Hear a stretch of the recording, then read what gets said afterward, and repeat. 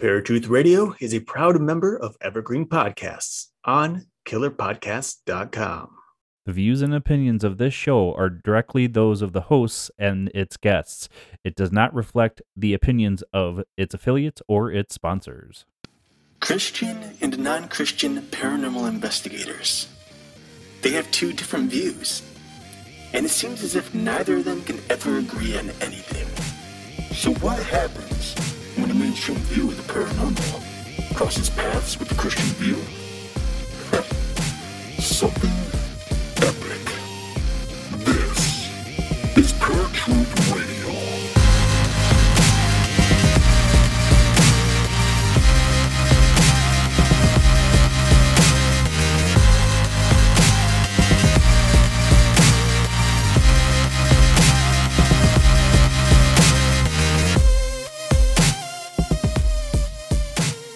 What's up, everybody? Welcome to a brand new episode of Paratruth Radio. My name is Eric.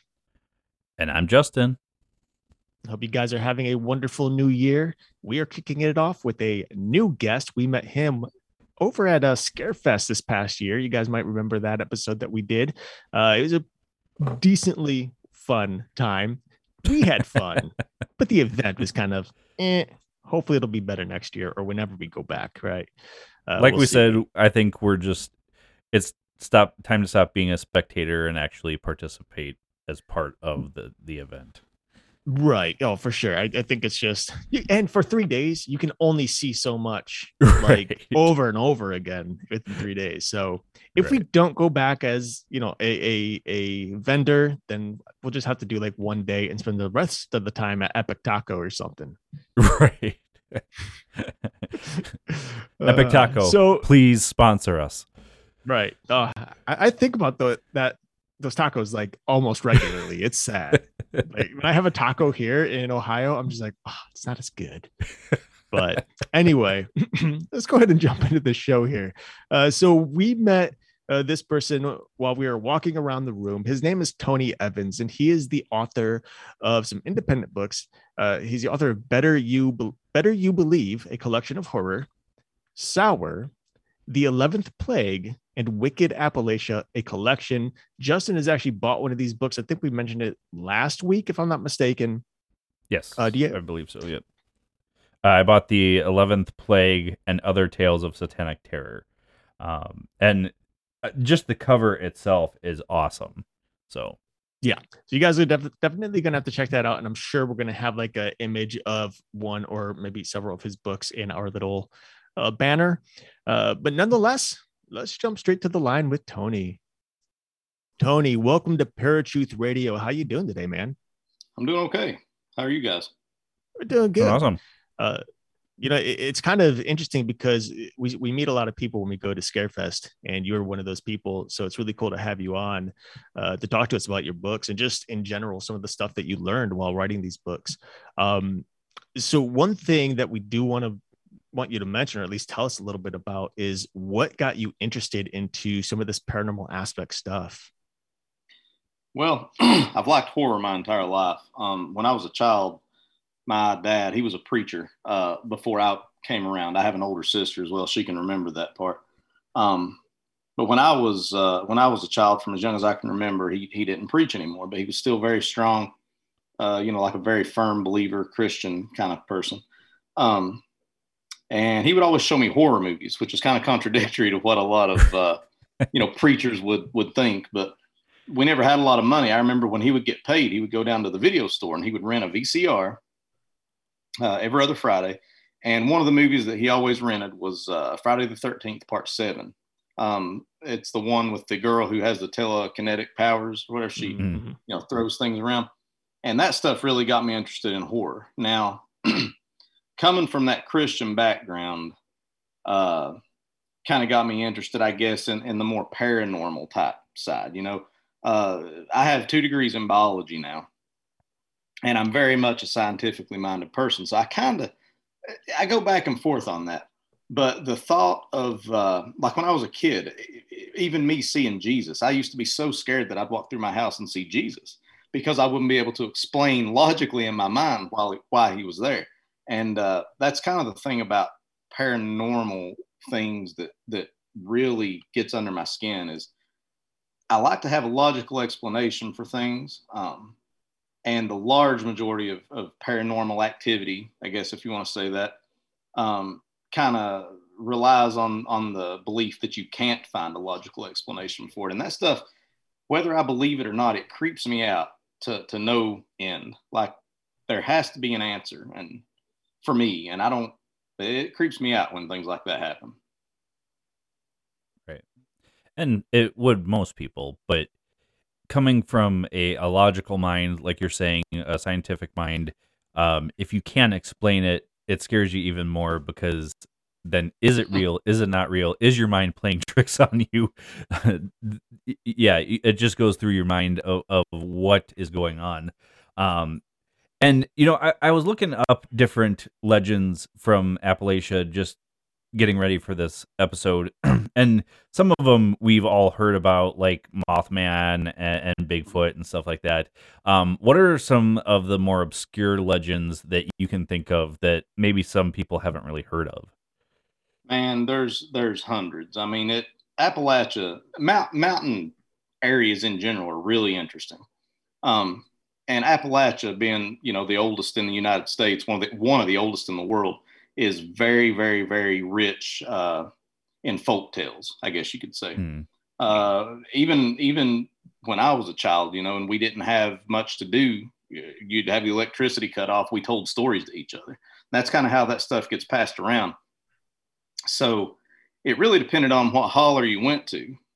Even within the same county, each holler would have kind of a different version of the same tale. Like you said, Bigfoot's very popular still in Kentucky. The Mothman got a lot of recognition with the movie The Mothman Prophecy, which is a fantastic movie, by the way. But some of the ones that I guess I gravitate to most are things about what we always called holler witches, or some people call them granny witches, and they're really popular in Appalachia. And they kind of have their roots around real things or real happenings. So the whole thought is that deep in these mountain hollers, you have these old witches, or old hags, some people would call them, who can heal sick people.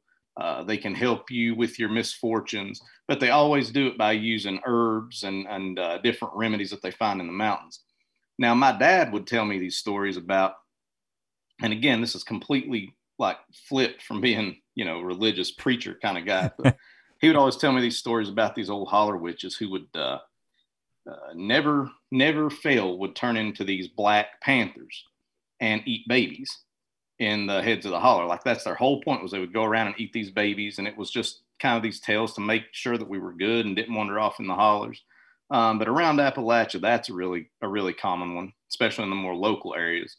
There's a really cool one in Kentucky called the Hopkinsville Goblins, and it's kind of just outside of the Appalachian area, but it's really widely known throughout the mountains, and it kind of has to do with these aliens that came down in a spaceship back in the 50s to the town of Hopkinsville, and people still swear today that it happened, but there's obviously no proof of it. Other common ones, you have things like in Virginia, there's this I can't remember what they call him, but there's this guy that dressed like a rabbit who lived under a bridge, and he would lay out candy for kids, and they would come, and he would, of course, take the kids away and eat them. There's the Goat Man from Kentucky. A really popular one in both West Virginia and Kentucky are the Little Blue People of Appalachia, or what they call the Little Blue Men. And that actually also is a factual thing. It's a genetic deformity from inbreeding, which doesn't help the case of being in the mountains, the story, but it's they have this bluish purple tint to their skin. It's a really creepy phenomenon. Oh, but like I said, man, there's tons of them. I could go on and on and on. The Grampus is a really good one. Based on a salamander that exists in the streams in Kentucky. It's creepy stuff. Wow. Yeah, it's kind of interesting because, I mean, being from Northeast Ohio, we have some legends here, the Dog Man, our own Grass Man, a Lake Erie Monster, things like that. But every time I go into West Virginia, and I travel regularly, pretty regularly throughout the year. But West Virginia, I always stop at the Tamarack, which is like halfway through or so. And I always go to the book section because every time I go there, there's a whole new like wall of books on paranormal things in West Virginia that I've never heard of before. And I'm just like, I go there and I just start writing these things down so I can bring them back to our radio show and talk about them. They're really interesting. Now, in terms of the folklore, do you find, or at least in your research, have you found that some of these things happen to be based on more factual evidence, or is it simply just stories passed down from one generation to the other? Well, a lot of it actually is based on things that really happened. Okay. Some of it, sometimes it gets stretched out of proportion. I mean, if you remember that old game, I don't know if you guys played it, called Telephone when we were in school, Mhm. and you would have the whole class in a circle, and the teacher would tell the child to say something like the crayon is brown or something, and by the time it got back around to the original person, it was completely different than what the teacher said. That's kind of a good example of how factual events can get morphed into just ridiculous legends. But no, I think a lot of them are based on factual events. The Bell Witch is a great example. So that family existed. That was it. It is known. It is documented. Whether all of the events that led to the death of the family are quite like they say, they can't be sure because the records are kind of scarce, and it's kind of just hearsay. But that's a fantastic example of one that started from factual events. Like I said, the Little Blue People of Kentucky, that's another one. That's 100% factual. A lot of the ghost stories, and I'm sure this is kind of where you were leaning more. I know the Tamarack's a cool place, and that book section's fantastic. And West Virginia is one of the more mountainous areas of the Appalachians, and you get a lot of ghost stories out of that. Most of that stuff kind of, I guess, is bent around a factual event. Like we had ghost stories in the hollers where I grew up, about these children who would die, and typically they would die from like genetic diseases or some other kind of virus or bacteria that they just couldn't treat as well back then. But being kind of on the outskirts of the Bible Belt where we grew up, there's always another explanation for it, and it would be the hand of God, or it would be these demons, or it would be the ghost of Mount Sterling Holler, or whatever would have come and taken your child away from you. I mean, the way that I look at it, those are based on factual events. So yeah, I mean, most folklore kind of does originate in reality. Right. And that's something we've talked about a lot. And it's funny that you bring up Telephone, because that's something that Eric references quite often about how things get out of proportion. The blue people that you keep mentioning kind of reminds me of a legend in Ohio, the Melonheads, if you've ever heard of the Melonheads. I've heard that. Yeah, so that kind of makes a lot of sense, as because like the Melonheads, the blue people, there are these deformities that way back when people couldn't understand, so they turned them into legends or monster stories or stuff like that. Yeah, I mean, that's really common. That happens more often than people think. Right. Has there ever been any legend that coming from a scientific mind that you're like, no, there's no way that's based on fact at all? I say that all the time, actually. Just about everything. And I'm going to preface this with, and this is just the way that I felt. I try to stay grounded, okay? And I don't necessarily believe in demons and ghosts and stuff, but there's always something that'll happen that just creeps me out, and it makes the hair on my neck stand up, and I can't explain it, and I have to question myself.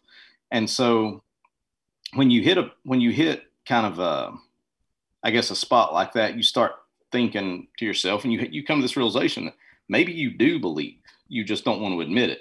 Because if I'm scared of things like that, then deep down, even if it's primal survival instinct from years of evolution back, there's something in you that says, wait a minute, maybe you're wrong. This is, that weirds me out too. But I mean, I've got several examples of things like that happening to me, and kind of I just brush them off anymore. But when they happen, they freak me they freak me out pretty bad. So yeah, I mean, sometimes I am writing stuff, and I'm just like, no, there's no way this. But then you dig a little deeper, and most of it started from some random thing. Right. And I think I find myself in that position a lot too, especially just watching various shows on TV or reading, doing research through various whatever I'm studying, whatever monster, ghost, or whatever. And they, you start seeing things out the corner of your eye. You start feeling things, and it's like, okay, come on now, that's not real. It's in my mind. I'm just playing into it now. You got to take a step back, put the book down, turn off the TV, whatever, to get your mind right. But then it's like there's moments where that's happening, and then all of a sudden something moves, or you hear that knock in the wall or on the door. I'm like, no, what the hell's happening? Like, is something now? Yeah, it's creepy, man. And like for me, I mean, I personally believe in demons only because I've had demonic encounters, or what I believe were demonic encounters in the past. And one thing that I noticed when we were talking to you at Scarefest, actually, is your book, The 11th Plague, and the Other Tales of Satanic Terror. What was it that actually brought you into wanting to discuss those type of things in your book? Well, again, and I do not claim to be a Christian by any means. I mean, I'm more what one would term agnostic than I am anything. And that kind of goes to what you're saying. See, I can't sit here, even though I may not believe in this stuff 100%. I can't tell you that it's that I'm right, because I have no proof to show that. There are weird things happening. But possessions are something that have always fascinated me.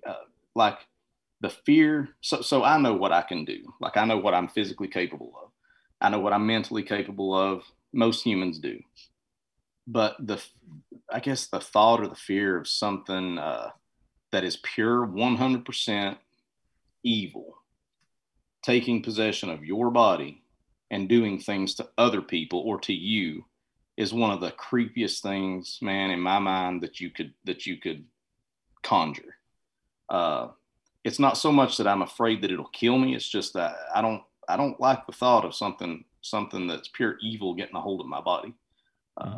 Demonic possession is, I don't know that it's real, but there are two. I always tell people there are two kinds of movies out of everything in the world, two kinds of books, if they're done right, that will literally scare the absolute hell out of me.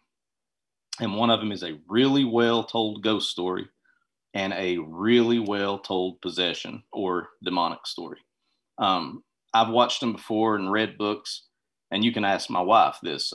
Make me afraid to get up out of the bed at night. Like, if I have to wake up at 3 o'clock in the morning, I have to go pee, I turn every light in the house on, because that it plants this seed in my mind. I don't like that feeling, man.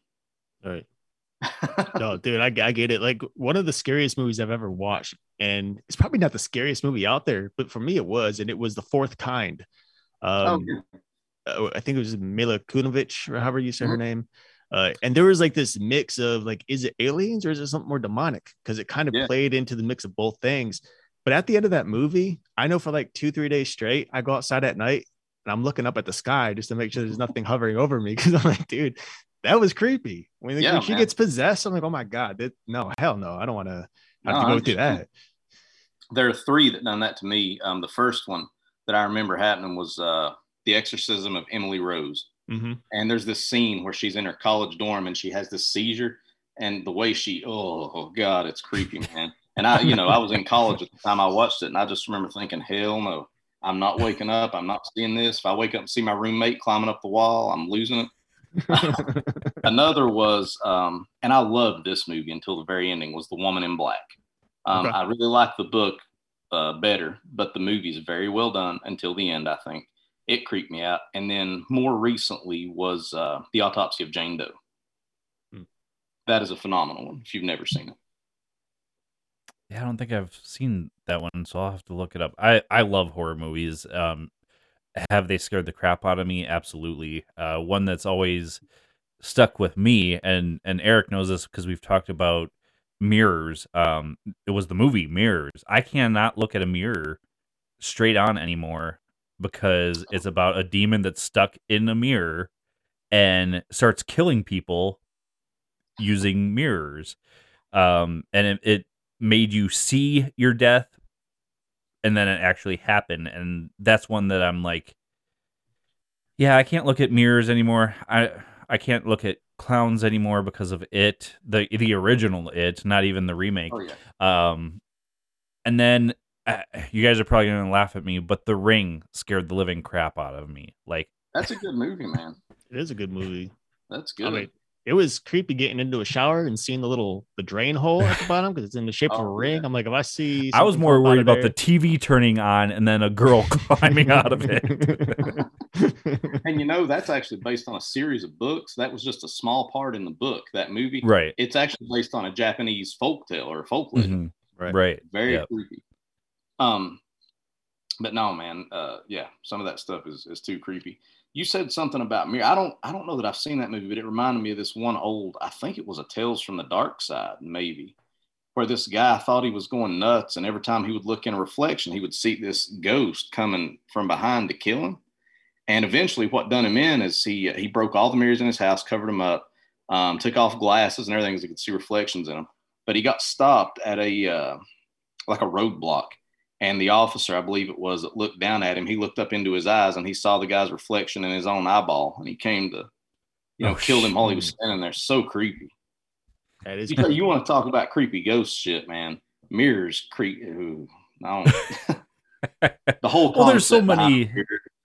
Yeah, there's so many legends about mirrors and so many different peoples that cover mirrors, like during funerals or something like that, or don't have them in their house altogether, because a lot of people believe it's their portals to the other side, and that if you have them in your house, spirits can freely walk through your house. Yeah, that's still a very commonly observed thing actually in the South and in the mountainous areas, is when you have a funeral, if you have what they call it's kind of like having the wake, but you have it at your house. People would cover the mirrors because they were afraid that the soul would go into the mirror, or that something would come back out of the mirror. Right. It's very strange. Yeah. I mean, I can't say that mirrors creep me out regularly, but there is something when you're in the bathroom and like lean over to look into the sink or something, or spit toothpaste out, and there's always that split moment where I'm like, do I really want to like look back up into the mirror and like, I don't know what's in the bathtub behind me right now. Just turn off the light and leave. Don't even look. Yeah. That's funny, man.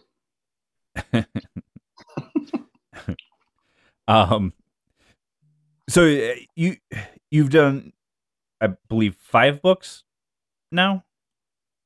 I've done quite a few. I've got stories in quite a few as well. I have 4. Oh, okay. 4 published. Books. Okay. Yeah. Yeah. So in looking back at all of those books and thinking about the stories, which I get a lot of times when you write, because I'm a writer myself, Eric is a writer as well. If you have this thought in your head, you have to get it out. Otherwise, you keep thinking about it, even though you might still after you're done writing. But has there ever been a story that you're like, yes, it's finally out, you don't think about it anymore, you don't worry about it, anything like that? I don't know that there's been one like that. I mean, I've had them come to me where I feel like I have to sit down now and get it out so that I can get it how I want it. A lot of times, as you both probably know, since you are writers, you'll start a story and you have a really good idea of where you want it to go, and you'll take a break from it for even a day or a few hours, and you come back and it kind of just starts going in a different direction. Mm-hmm. One of my favorite stories, and this is a really classic Appalachian urban folktale, is about Bloody Bones. And I remember writing that story, the very first draft of it, in about 45 minutes. Wrote like 2,000 words in 45 minutes, just because I really, it was a great story. My dad used to tell me all the time, and I got this really good idea for it. I've changed a little bit since then, but I mean, that's probably the best example of one of those that I have, where I feel like I just had to get it out. Right. Yeah. For a long time, like I would always be, I would drive a lot. Like I was working in film, so I was doing a lot of traveling. And when you're on the road, a couple hours, few hours between destinations, and you have a thought, and it's like, well, I can't write it. because I'm driving. Mhm. So I started recording everything, and I have like all these I've got like 20 recordings on my phone that I haven't listened to, and it's all ideas that I'm all currently working with. And I know if I went back to listen to those recordings, it'd be completely different than what I'm doing currently. I know, like, my biggest thing is, of course, that roadblock where like you get halfway through a book or a story, and then you're like, well, hell, where does it go from here? Yeah. And like I've been stuck on 2 different stories that I'm doing that I'm just stuck on. I'm like, I don't even know what to do here. And it's like, you know, you try to reach out to other people, but sometimes like people have their own ideas and they like try to change a story for you. And I'm like, that doesn't work, you know? Writing's frustrating. No, that drives me crazy, man, when that happens. It's like I can see the way that I want things to play out so clearly in my head, but then when I start writing it, maybe 3-4 pages into it, maybe even further when I get to the big twist, I just can't figure out how to put it down. It drives me absolutely bonkers. Yeah, man. I don't know if it's like, it's got to be something with like just the story, like the world building, you know, building that world. Yeah. You know, like I regularly write screenplays. I don't need to worry about building a world because screenplays are kind of just a like a roadmap for the director, whoever to look at, and they come up with all the fill-in. Well, I'm writing a novel as well now, and it's my first novel, and it's just like, man, trying to build a whole world is just, it's driving me crazy. Like, this is not something I'm used to, you know. Yeah. No, that can get complicated. Yeah. I know it can get complicated. I've seen it can be rough. Yeah. So I started out doing short stories, and that's harder, I think, than most people give it credit for as well. But I agree, especially because there's like typically 3 acts. You can do like a 3-act or 5-act story. And it's one thing when you're doing a novel or a long version of a story, you know, but when you're trying to cut it down to whatever it is, couple pages, 1,000 words, even, I think I did that once, still trying to find that beginning, middle, and end in 1,000 words is what do I cut out in order to make it still sound good and flow, but not draw away from the story? So you've got books out now. What are you looking for in the future here? Like, are you working on something now that you plan on publishing soon, or do you have anything else in the works? Currently, I'm actually working on 2 right now. One based on this old, like, boggy, mountainous area, and this lady who was drowned there. Kind of an old ghost story that I picked up from Southeast Kentucky when I used to live down there. And I've got another one based on, and this one kind of is a little different, but it's based on like cannibal hillbillies, kind of just the old typical trope, but there's a supernatural element thrown in about a place where they're not allowed, like even these cannibals are not allowed to go. But yeah. All right, Tony. Well, that's pretty much all we got for you. So we're going to give you the mic to tell everybody where they can find you, find your books. The mic's all yours. Awesome. Okay. Well, I'm very active on Instagram, at Tony Evans Horror. Twitter, I'm somewhat active. It depends. Same username, at Tony Evans Horror. My website, www.tonyevanshorror.com. It's all pretty easy. You can contact me through that. I have an author page on Amazon. You're welcome to go there. I'm at a lot of different conventions, especially in the Appalachian kind of region. I do Indianapolis, Louisville, Lexington, Nashville, Knoxville, doing some in North Carolina this year, doing some out in Illinois, I think Rock Island, Illinois in May. But I'm always available to chat on social media. I love talking to people. Love hearing stories, ghost stories, anything about horror, local stuff. It's fantastic. I love it. Feel free to holler at me any way you want. All right, Tony, thank you for being on Paratruth Radio. No, thank you guys. I appreciate it. All right, folks, that was Tony Evans, author of The Plague and Other Tales of Satanic Terror, as well as Wicked Appalachia, Sour, and Better You Believe. We're going to take a quick commercial break. You'll hear Eric's Random Fact of the Day, a quick commercial, and we will be right back with Paratruth Radio. Now, Eric's Random Fact of the Day. A group of crows is called a murder. A group of dolphin is called a pod. However, have you ever wondered what a group of porcupine are called? According to womansdig.com, a group of porcupine are actually called a prickle.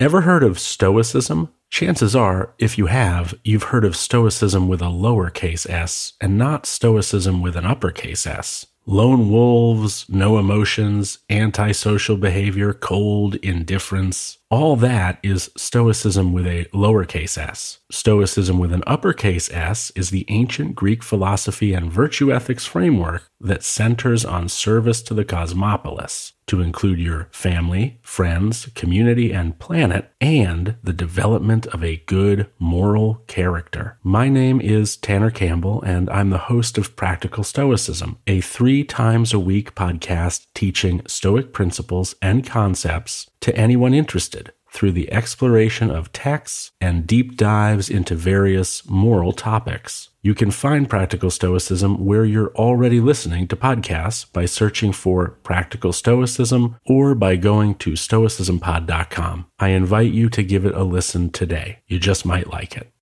What's up, everybody? Welcome back to Paratruth Radio. My name is Eric.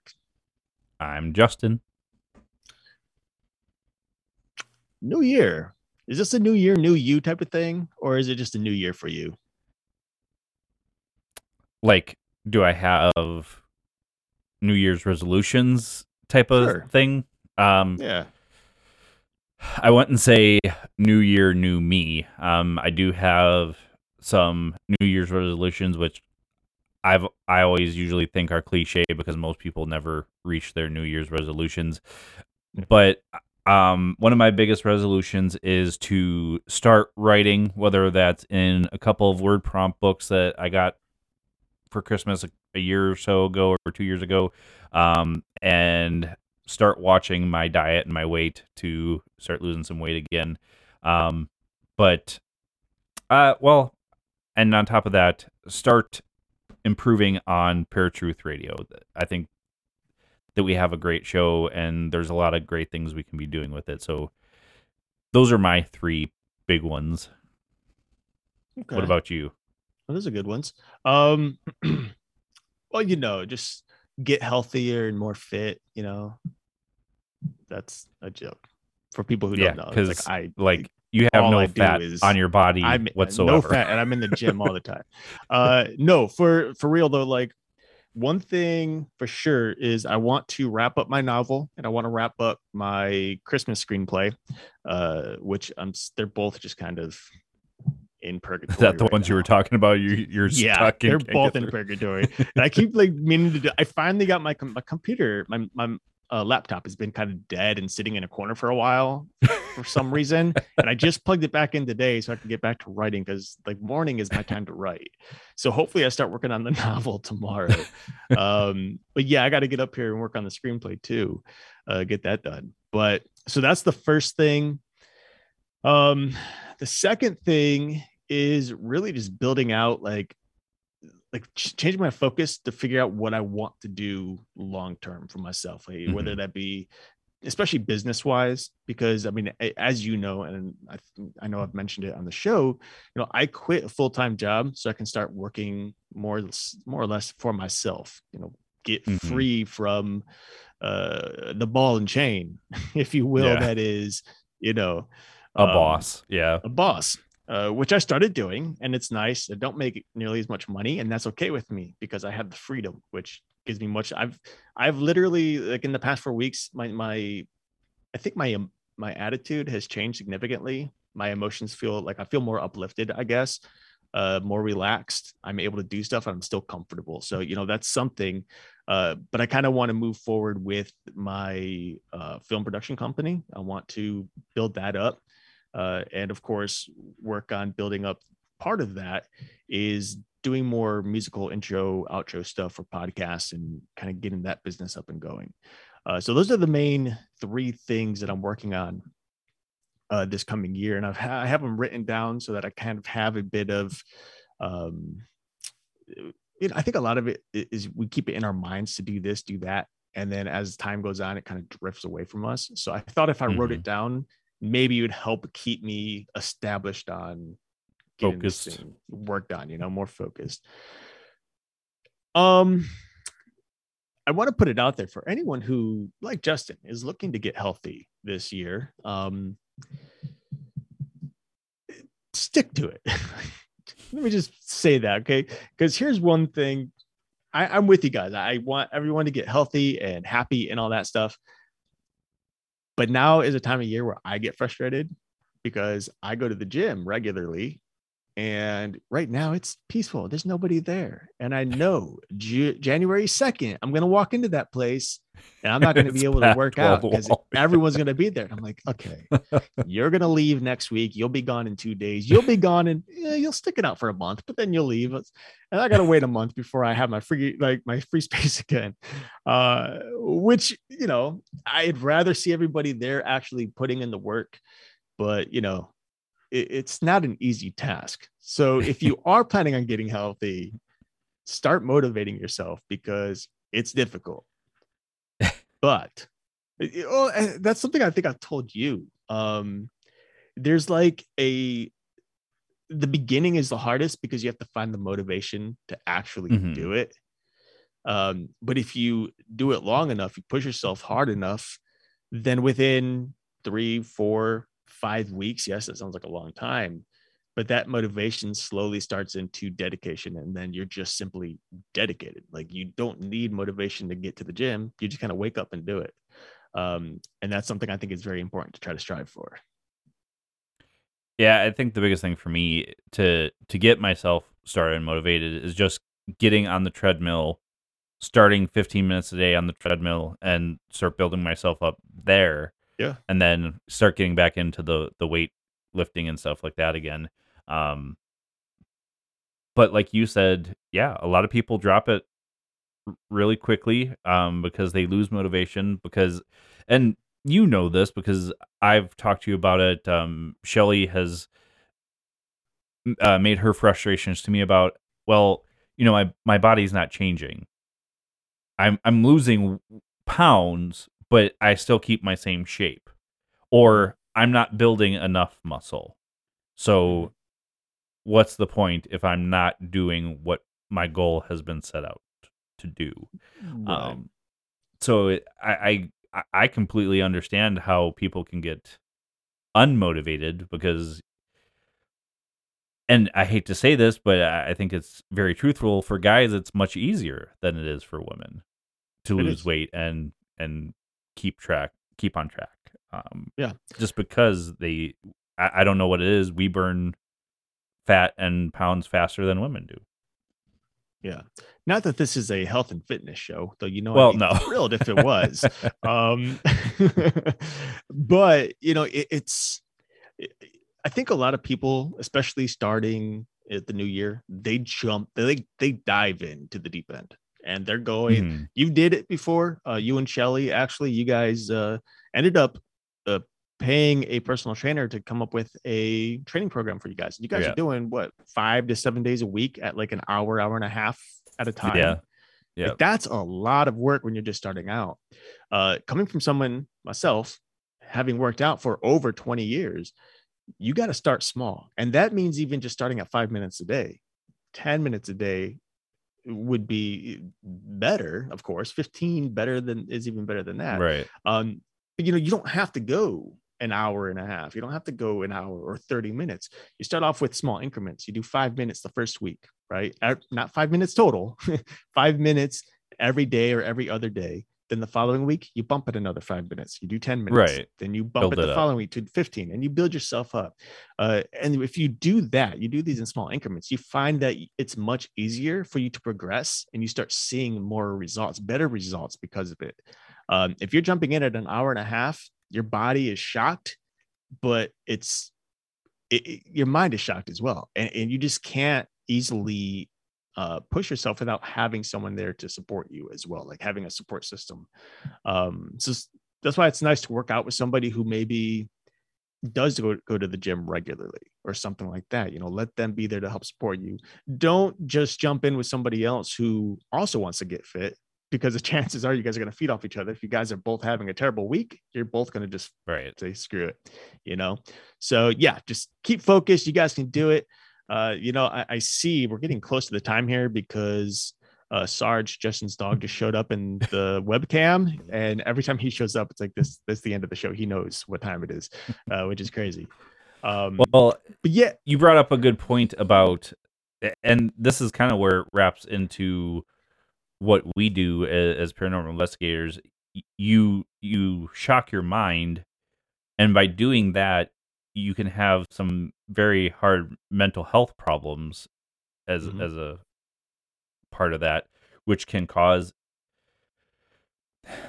I'm not going to say you're having a haunting, but if you're having depression, fatigue, sadness, stuff like that, those things can cause you to see things that aren't there, or can even maybe cause something to latch onto you and cause a haunting.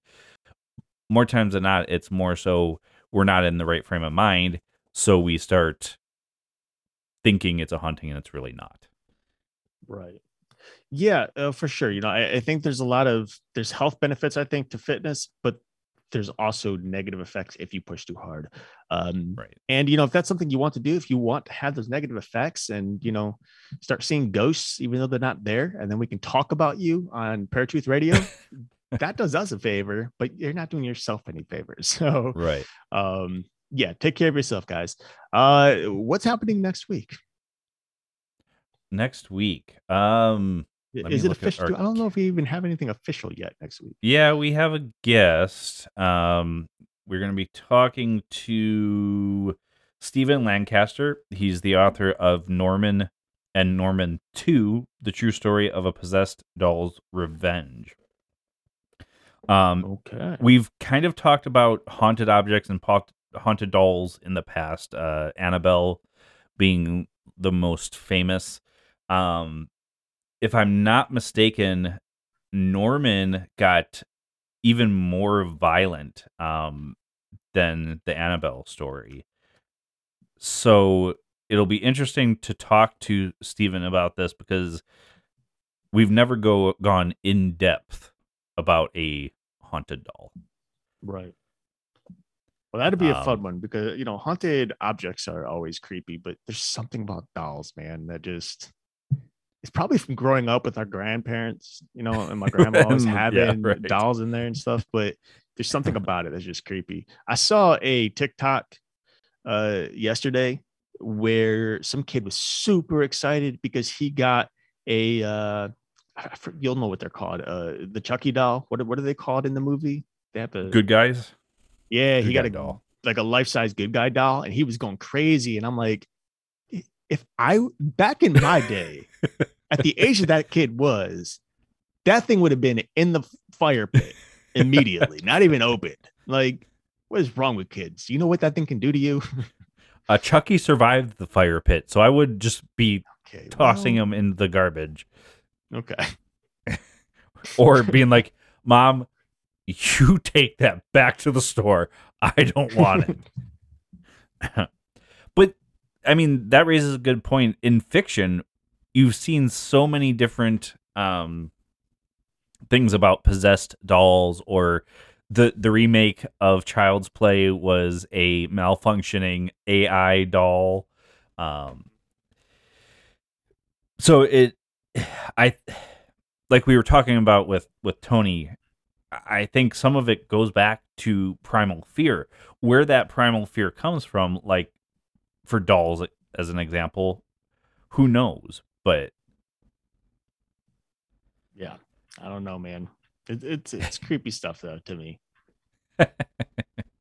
And then we also, the week after that, we'll be talking to Shelley Kayer, author of Blast from the Past, Healing Spontaneous Past Life Memories.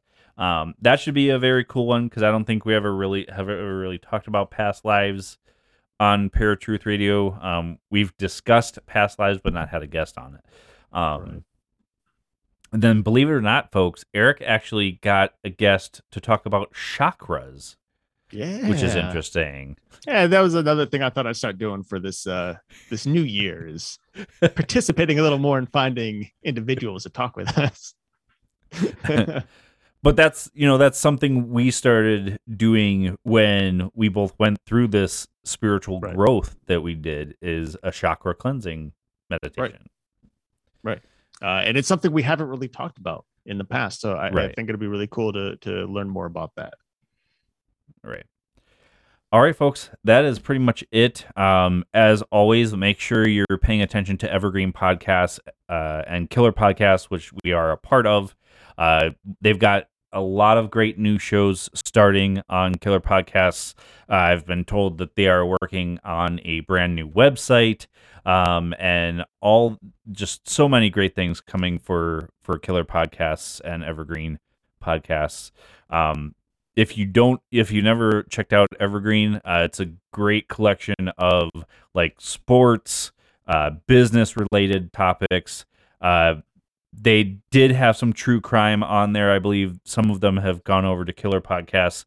So check that out. I think you'll enjoy it. Trying to think anything else, Eric?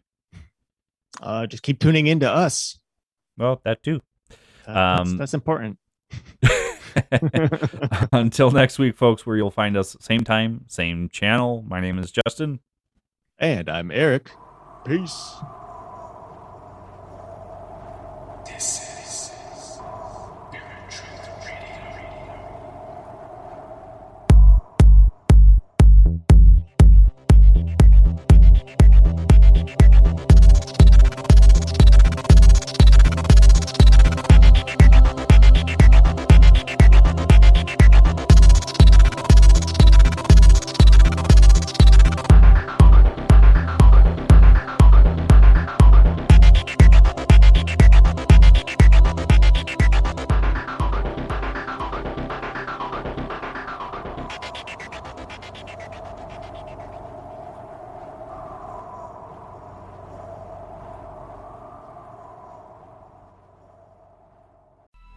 Coming up on 5 Minute News, I'm Anthony Davis. You might think it's partisan because maybe it's critical of one side or the other, but it's not. It's just the truth. And I think that's also something that's kind of unusual for Americans listening to the radio or to podcasts, because the news landscape in the States has been so partisan for so many decades. So 5 Minute News is verified, truthful, independent, unbiased, and essential world news daily.